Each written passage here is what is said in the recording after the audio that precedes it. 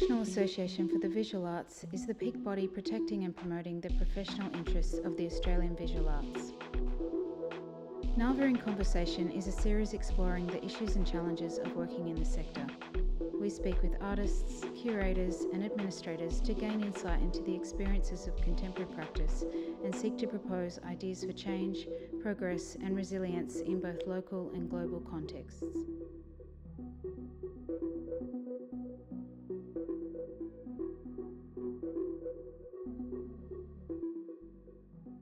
Hello, I'm Esther Anatolitis, the Director of NAVA, and I am chatting this morning, today, with Gamadoroi man, artist, political activist Richard Bell, who's here from Brisbane for a few different projects. What brings you down today, Richard? I'm taking part in a project in art space called 52 Artists, 52 Projects. And it's basically artists curating online shows on Instagram and on the Art Space website. They've developed a website for this project.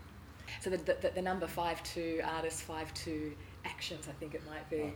But it's artists from across Asia, and the website looks like this news ticker, like something is about to happen, like an artist is about to create an action that is going to have an impact. It's kind of like CNN. It's really cool. Yeah, well I don't know much about it. I just had a look at the Instagram briefly last night while I was drunk.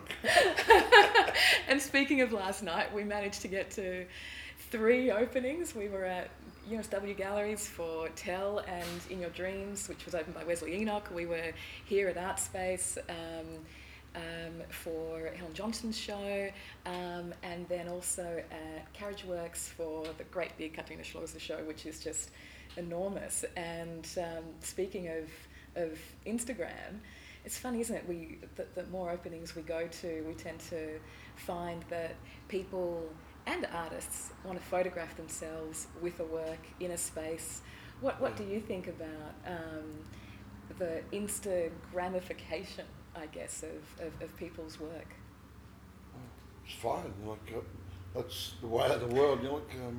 We now have these things in our hands. That are basically little computers. That hundreds of times more powerful than the computer that landed.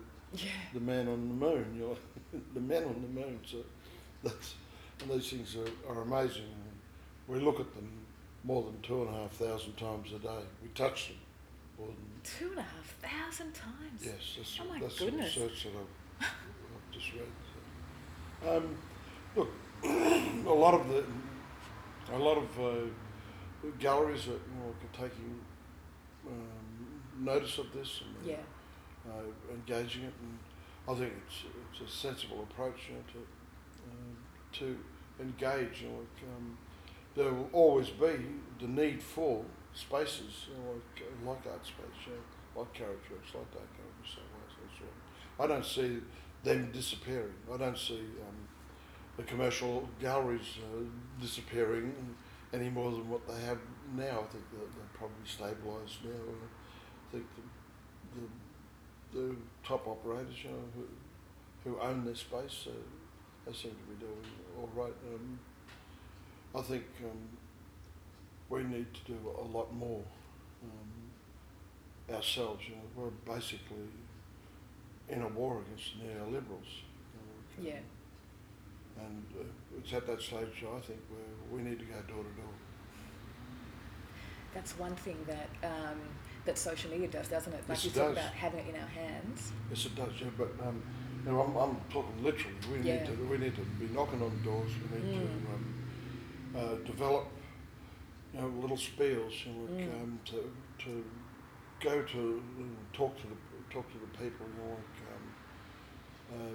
We need a 2-minute 30-second version, a 1-minute 30-second version, and a 30-second version. Of why art is so great. Okay, here's a little one. All right. the arts and creative industries employ 7.2% of Australia's workforce. That's enormous. It's enormous. Mining during the boom was 7.1%. And we paid more tax than the mining companies. Okay? Yeah. Lots more tax. I think that's such an important point. Yes, it is. Often forgotten. Yes, it is. You know, like we contribute more to this country than any of them, than mining. You know, that is an indisputable fact. Yeah. So we need to go into to research the economics of this, you know, and the financial circumstances, and we need to come there and talk to them in their language. You know, but first we need to go to the people, you know, and convince them that we need art. You know, my mates can say to me, look, you know, what's this thing with art? I said, look, I can live without sport. I can, you know, live without lots of other things, but I can't live without art. And they say, bullshit. And I said, okay, well, you know, what about music? What about singing? What about dancing? What about storytelling? You know, what about, you know, films? What about programs on television? You can live without all that. Of course, I win. We go and find something else to discuss. It's funny, isn't it, the way that, because we've all been in those conversations about, you know, art, maybe it's the word art being perceived in a certain way, that people feel like maybe it's for someone else. Why is that, do you think? Well, in this, you know, like John Howard, you know, he criticised Aboriginal people for using symbolism, but he used symbolism, you know, more often than any other Prime Minister that we've ever had. You know, like, you know, before he became Prime Minister, nobody gave a fuck about Gallipoli. You know, like, he went over there, you know, laid this thing down there, put these flags and that, talked about, you know, how important, you know, Gallipoli was to our culture. Next minute, you know, there's 10,000 hipsters over there, you know, the following year, you know, shit like that. You know, Anzac Day was a day where, you know, we went down to RSL or whatever and played tour, you know, like, and that was the most exciting part of the day. You know, like, you know, you had some you know, like, really sad horn playing, you know, like, you know, and stuff like that. You know. But you know, that was, you know, a prelude to you getting to your game. You know, like, or just hanging out with your friends, having a barbie. You know, and Australia Day was the same. You know, it was just a day where people had a barbie, and all of a sudden, you know, like, you know, there's all this flag waving and shit. You know, like, Yeah, no, completely. We got up to a point. We think about the last, you know, 20 or 30 years in Australia and what symbolism has meant and hasn't meant, and the way that we were getting to the point of just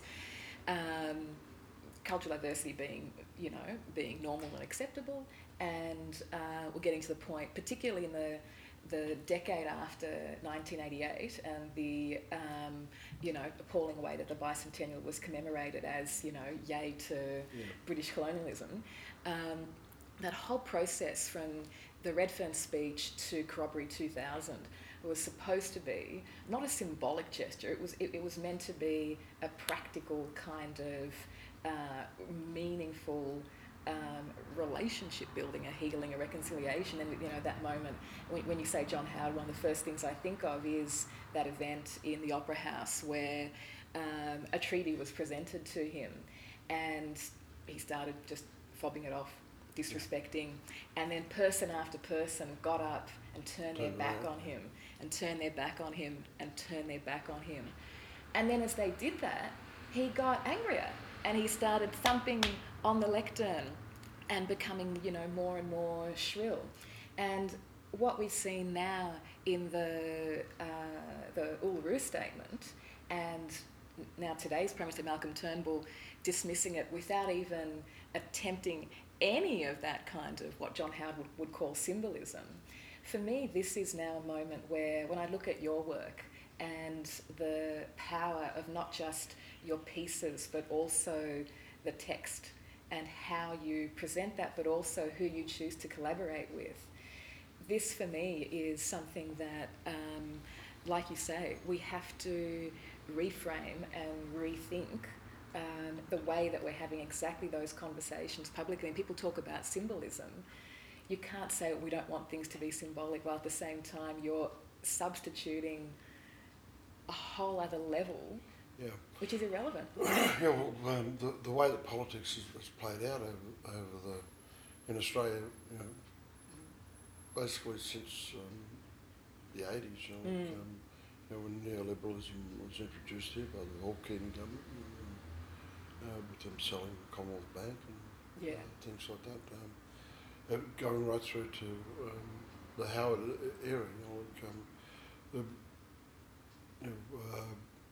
the right wing, started creating divisions within the communities, so that they could get people to vote for them. Like the Conservatives, their job is to look after the rich, right? But poor people will vote for them if they've got an enemy, and these people create enemies. The right have created enemies of Aborigines, of migrants, of refugees, of women, of artists, of intellectuals. This is. Has it all just become too easy to make those enemies, do you think? Has it just become too easy for them to play the media, play the people? Yes, it is. But this has all been made possible by the leadership. Leadership's tinkering with symbolism.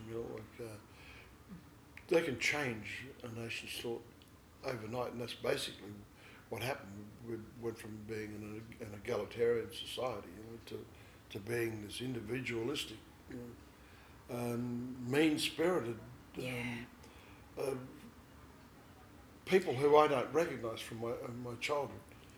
So, fortunately, what we need is a strong leader to just give the opposite message, and it will flip. Yeah, and wouldn't that be amazing? Like you say, we've seen these examples where the nation's thought has been changed pretty much overnight, and that mean-spiritedness that you describe, that's the really heartbreaking thing. We're just got to look at the Nazis, Nazi Germany, and see what happened there. And how short are people's memories about what happens when we don't even have to look back that far. We just got to look at John Howard and see what he did. What we need, Bill Shorten ain't to do. To do it, he haven't got it. Nor Anthony Albanese, nor Penny Wong, nor Tanya Plibersek. So I don't know where this person is going to come from. There might be somebody on the backbenches, who's been there, someone similar to Jeremy Corbyn, who's just been solid all the way through their political careers. That's who we should be looking for. We should be looking at how people have voted. And maybe we should also be looking at, who knows, maybe some of these political leaders and future political leaders, maybe they're also looking out at the community and at the creative people and hoping to get some kind of sense and signal from all of us that we expect something different and we want some change. Such a nice thought. Don't you think it's the role of artists though? No, I don't. I think if we want change, we're going to have to make it. Tell us how. Okay, well, we've got to participate in the process. We've got to go and join the Labor Party and the Liberal Party. We go join both of them, and we get there and we argue with people. And get change. We change the policies in there. That's the only way we can do it. It's not going to happen unless we do that. Exactly. And of course, a lot of artists and just a lot of people don't want to join political parties because they feel really cynical about what they do and what they don't do. I guess art has that power to make people think differently, to animate our minds, to stimulate something in us I think art is probably more an antidote to politics. But that is political. Oh, absolutely. You know, like, Yeah. and well, it's our job to convey complex issues, like in a simple way. Tell us how does your work do that? How do you strive to do that through your work?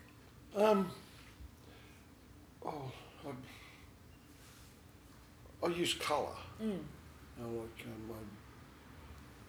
All my paintings, they're attention seeking. they're fabulously attention seeking. I love that. Yeah, unpretentiously. Yes. Yes. Yes. Attention seekers, and I'm just going back and looking at human nature. We see something fluttering in the trees when we're walking through the jungle. We've got to look. If we don't look, that could be dangerous. We could die. I'm using that, I think, to grab their attention, and then they read these things. And then there's other stuff underneath there that they'll come. And if you write something, people will read it. Eventually, they will read everything. So, if you lock somebody in a room with one of my paintings, they'll be able to read every fucking thing on there. It's true. Like we have to, we look for patterns and we look for meaning, and when we see things in a space, we want to read it. Like we want to interpret it, and we want to make that, I guess, connection. Like you say, you're sort of distracted and you see something, but you also then go, all right, what does that mean? What does it mean for me? Yeah. Well, hopefully,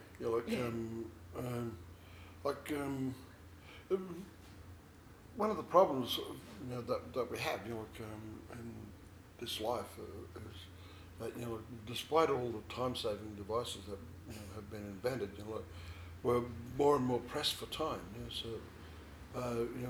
Everything's rush. Somebody sends you an email. Those fuckers want an answer. The next 5 minutes or so. So much pressure to have this immediate response. It takes up so much of your time.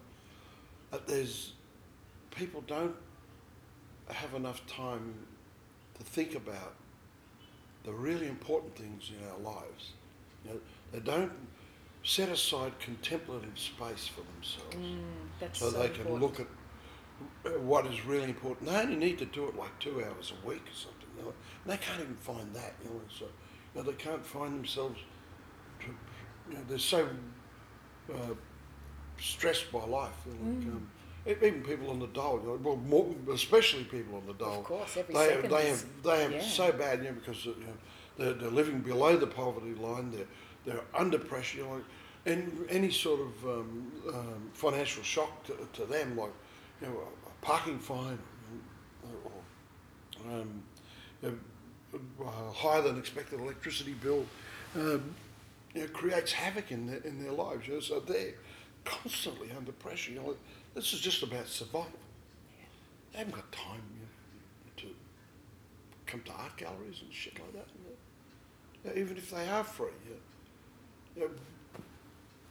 They should, and what the government is doing to people on Centrelink payments is criminal. I think what they're doing is an abuse of human rights. Yeah. In setting tasks that they can never fulfil. To me, I think that's mental torture.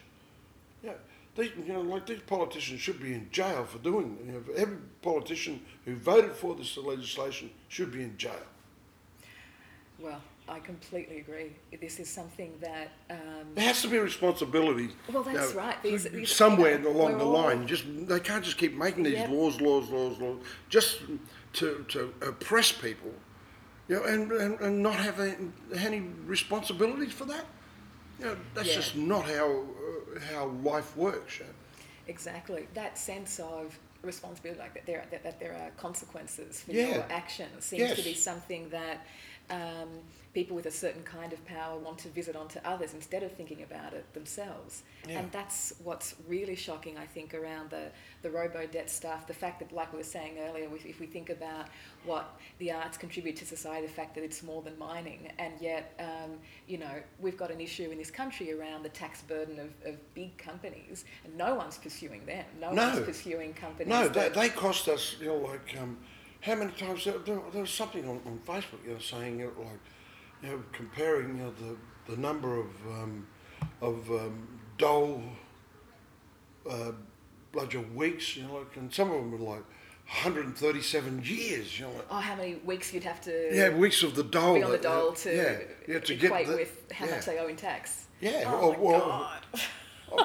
Like they're just... No, this is the rebates that they get, not the tax that they're dodging.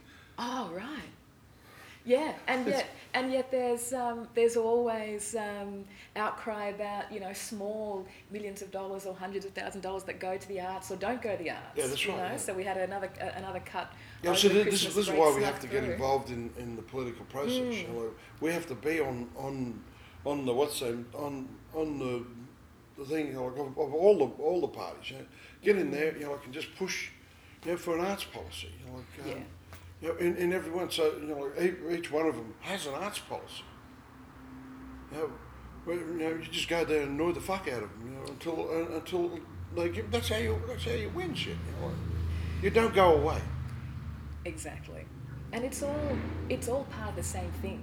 A government that has an arts and cultural policy would also be ethical towards people in need, would also be ethical towards companies that make a contribution or don't make a contribution to society. Oh, that's so nice. Oh, I don't say it to be nice. I kind of say it to raise the bar. Like if there was a culture where if there's there was a bar an to be raised, policy, we have to raise it. Exactly. On these things, making sure that they have decent policies. Exactly. That's what we need to do. Exactly. Together through the work that we make, but also through the way that we express our voices. Yeah. Yeah. Look, there is a democratic process here, but and it's a very dangerous process too. And talking about political parties and this sort of thing, how many members does Get Up have? 30,000. It has... No. Actually, I can't remember. No. It has more members than all the political parties in Australia put together. Like by many, many times. They've got more than 1 million. Is it? Yeah. Oh, the of course Labor it is. Party's got 55,000 or whatever. My the numbers Liberal are Party's way got off. 45,000. Jesus, So, yeah. So, like that, and Turnbull talks about them as being this unelected swell. Which is hilarious because, exactly, quoting Keating. But when Turnbull mentioned that, or who it was who mentioned that in the Parliament last year, and saying that there should be... He said it was an attack on Australia's exactly. on Australian democracy. Well, that's right. But also saying that there should be a crackdown on charities and their DGR status, the status that gives them tax deductions. Well, why don't they do that to churches? Well, exactly, when we think about the dangerous impact. But Get Up isn't a charity, and it doesn't accept any money from government. It has just done exactly what you've been describing, saying, let's harness our voice and be stronger together. Yeah, well, I think a lot of people are afraid of the violence that would likely come from involvement in joining the parties and turning up at branch meetings and that sort of thing. Yeah, but do you think people... That's a very underreported thing. I'd be interested to... Do you think people are afraid of the violence and the risk of joining in that way? Or do you think, and this is just something that has been in the media in the last couple of days while we're having this conversation around, Peter Dutton has said that people in Victoria are too scared to go to restaurants. Go out at night because of gangs, whereas in fact the crime rate in Victoria has been dropping every year for the last several decades, and youth crime is the lowest on record. Do you think, and going back to what you were saying about neoliberalism, do you think that it's those people in the privileged group who are scared of the violence of losing that privilege? Because I think you should talk to Scott Redford about that sort of shit. Well, sometimes I just wonder, why do they keep going after people on the dole, people with disability, people who are underprivileged, people seeking Because asylum. look, because Why of do the you Australian have to be dream. underprivileged? Because of the Australian dream, like everybody who buys into the Australian dream is going to look down on somebody who's not. It's awful, isn't it? Yeah, It's awful. yeah, it is. Capitalism is awful. You know, that's the core of the problem. Yeah. How does art counter capitalism? Well, it's very difficult because art always follows money. And money sometimes follows art. Maybe it wants to co-opt what is sort of exciting and risky about art, but art has to unsettle. Yes, but then they have to package it, Yeah. to fit the neoliberal model. And take the content out, strip it of the content, and just leave it. Leave the shiny bits. But you don't want to be packaged. Maybe sometimes you do want to be packaged. I'll package myself, thank you.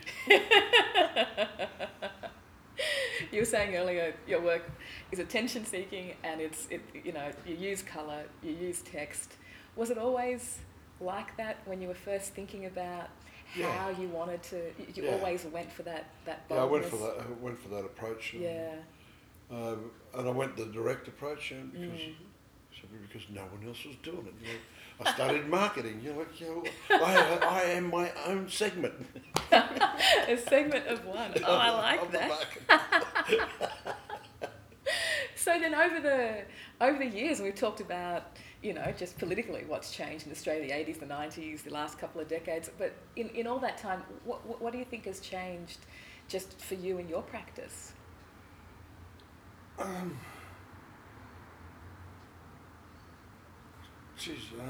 think my projects have become bigger and more ambitious. See, essentially, artists are gamblers.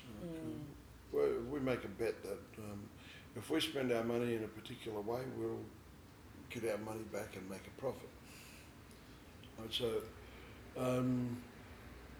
I've been doing that, and just as my profile's gotten bigger, my projects have gotten bigger. I'm spending more money on these projects as well. Yeah, because you can, and it's possible. Yeah. Well, I can't compete with the rich white boys, or the rich white girls, or the rich black boys and those. But I do spend quite a lot of money on my projects nowadays. Quite a bit of Oscar's money too. And thank you, the Australian Council, and thank you, Arts Queensland. As you should. Thank you very much. It's often when I'm in conversations around arts funding and philanthropy, people say to me, how do you feel about the philanthropic culture in Australia? And the first thing I always say is, first of all, we have to keep in mind that the biggest philanthropists in Australia are artists. That it's artists who are predominantly funding their own work. It's artists who are taxpayers and actually putting the money into things like public funding, in the Australia Council, as with, all the other taxpayers. But it's out of the artist's pocket that art is predominantly made. Yeah, well, the United States has a tradition of philanthropy, but that didn't come, by accident. Yeah. That came because of legislation. There's legislation that requires every corporation in America to pay 10% of their profits to philanthropy. And if you don't pay it, the IRS gets on your case and they fuck you up. So nobody gets fucked up by the IRS. Nobody wants something, so they all just give their 10%. But the bigger companies and that sort of thing, they actually set up their own foundations and this sort of thing, and they put it out there, and they get this. That's why the conservative art is the most popular, because they're buying that shit. Yeah, Yeah, like with you're saying these about, foundations. yeah, the and market stuff and who like that. buys what and Yeah, what shifted when yeah. a certain kind of buyer is buying a certain kind of thing. Yeah, well, there was a certain show that toured the world, like an American show that toured the world that was funded entirely by the CIA. Which one was that? Oh, it's a really famous one. You'd find out. There we go. Bit of homework for us all. Yeah. it's a very famous show. Probably more than one. It's about American art. And it was funded by the CIA. That kind of like global. Yeah, it was part of the global. Culture. It was the Cold War. Ah, God, of course. Yeah, propaganda. Of course. Like America having this, freedom with the art, blah blah blah. They let their artists say this and say that. And bullshit. This is why I like the 52 Arts, 52 Actions thing, because the idea of it, and I was having a look at it last night again with that website, which is super lots of fun and looks very much like CNN with a ticker and what's going to happen next. But it's sort of like it's not 52 arts, 52 works, it's 52 arts, 52 actions. So the nature of what an artwork is. I think we post 10 images a day, I think, for a week or something. Yeah, wow. And then there's other links, that we can add to the photos. Like my project is about the dangers of nuclear weapons and nuclear reactors and power stations, because there is not really nowhere near enough thought gone into what can go wrong. Yeah. With these things, and consequently, there's no engineering in place, to deal with any contingency. It's just frightening. It is. Like, look at really, Fukushima. Really, they haven't got a exactly. solution to that fucker yet. Yeah. Yeah. And the older ones of these are 50 years old now. That technology's starting to crumble. Yeah. After Chernobyl, this wasn't widely reported, in Australia or elsewhere in the world, but, friends of mine in Wales, as far away as Wales, were not allowed to go to school for a week. They just shut the country, a lot of things shut down. My grandfather's goats were sick and confused. He used to call it dosinefo, the cloud came over the country. Wow. And it took many months for everything to settle, and yet as informs your work, we've got the situation where an Australian lead-based organisation has just won a Nobel Prize. Yeah, well, I'm interviewing them. I'm excited project, about this. So. Yeah. What's it been like getting in touch with them for this? It's been amazing. We got a lot of questions from them. Who the fuck are you? Where the fuck did you come from? What have you been doing? How the fuck did you do this? How did you get this 27 countries to agree to this treaty? Amazing. And then there's a link to a page on the net that tells you the responses of every nation in the United Nations in response to this treaty. Oh, that's extraordinary. Oh, and it's really interesting reading the stuff that each nation says. Wow. It's fucking amazing. Oh, that's fantastic that it's up and able to be shared, and obviously that's an important and constructive thing for everyone collaborating. But you would think also something that would shame countries into some kind of action and change. I mean, isn't it appalling that our Prime Minister could just this is one of the reasons why I'm doing this. So that, it puts this out there. The dangers of these things. Just have a look at the Twitter war that between Trump and Kim Jong-un. Yes. Who's got the bigger button? Fuck me. How dangerous is the world right at the moment? Long before climate change has a chance to get to us, they could end it. Any time.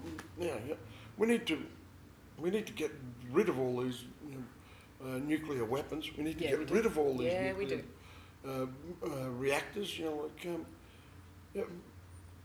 Send shit just stop this shit. Yeah. It's too dangerous. We can't deal with it. Yeah. The China syndrome. There's no solid evidence against it. They just said that it's not. Where if a reactor breaks down, and overheats, and that, and it explodes, and it'll just sink through. It'll just bore through the earth. It could go from one side of the world to the other. And then what? It's we don't terrifying. know. Yeah, and that's the thing. We already know stuff that's terrifying about it, but then there's a lot of terrifying things that we don't know. And Yeah, but see, they keep us distracted. With God forbid, identity politics. Whatever. What's the Harvey Weinstein thing? That came along just before they made a decision on net neutrality. Right? Yeah. Which is really important. If they can't get that reversed, everybody better remember where the fuck they were, when net neutrality went out the window. Because that's how big it is. Yeah, I mean, you talk about fake news, some kind of distraction, but that changes to neutrality mean that what we think that we are reading Peter as Dutton normal talking about filtered. gangs in me. That's just a distraction. That's from the real game. Massive distraction. Yeah, they're robbing us blind. And they're putting all these other stories about Aborigines, and fucking Sudanese and fucking shit. In the papers, when they're robbing us, there's again this year there's 600 companies of the biggest companies in the country didn't pay a cent in tax. Yeah. And yet we're supposed to wear that. There's something that Wesley Enoch said last night in opening Tell and In Your Dreams over at USW Galleries. He was saying we're in a situation where if we don't make our own work and tell our own stories, then what we're doing is accepting the stories ready-made. We're just accepting what we're being told, and that's dangerous. Yeah. Well, I started out, I seemed to, when somebody convinced me to make art, that it was a good idea to do that. I decided that I would try to record some of the historical events in my time. And hopefully that some of those stories would find their way overseas, so they couldn't just be buried here. So, and along with that was to challenge stereotypes, negative stereotypes about Aboriginal people. So, I think that's one way in which your work has been attention-seeking, and has, the way that people are attracted to seeing and reading your work. It does make you stop and think. Yeah, well, I hope so. Mm-hmm. I think it's enormously important. Yeah, well, I've got to go. So we've got 52 artists, 52 actions, and the website is pretty much just like that, but 52, not 52. So 52 art, 52 actions. I think it's .com.au, and Richard's also involved in a few other things at the moment. What else is going on for you right now? Oh, geez, He's got to get upstairs to his studio again. Is the most important thing. I've got I'm co-producing a play that was written by Gary Foley and fellow cast members in 1972. A play that played to sellout audiences at the Nimrod Theatre, which is now Stables.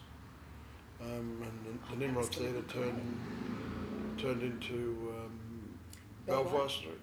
And the last director of the Nimrod was Neil Armfield, and he was at Belvoir for 30,000 years or something.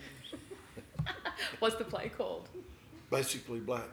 And when will it be it'll be performed? open Carriage Works as part of Sydney Festival 2019. Ah, brilliant. And of course, Sydney Festival 2018 is on right now, which gives us lots of shows to go and see, but that makes us especially grateful having had the chance to chat with you for so long this morning. Thanks so much, Richard. Okay, no worries. Head to our website visualarts.net.au for more information on NAVA's advocacy and campaigns for improving the working environment for Australian artists and arts organisations.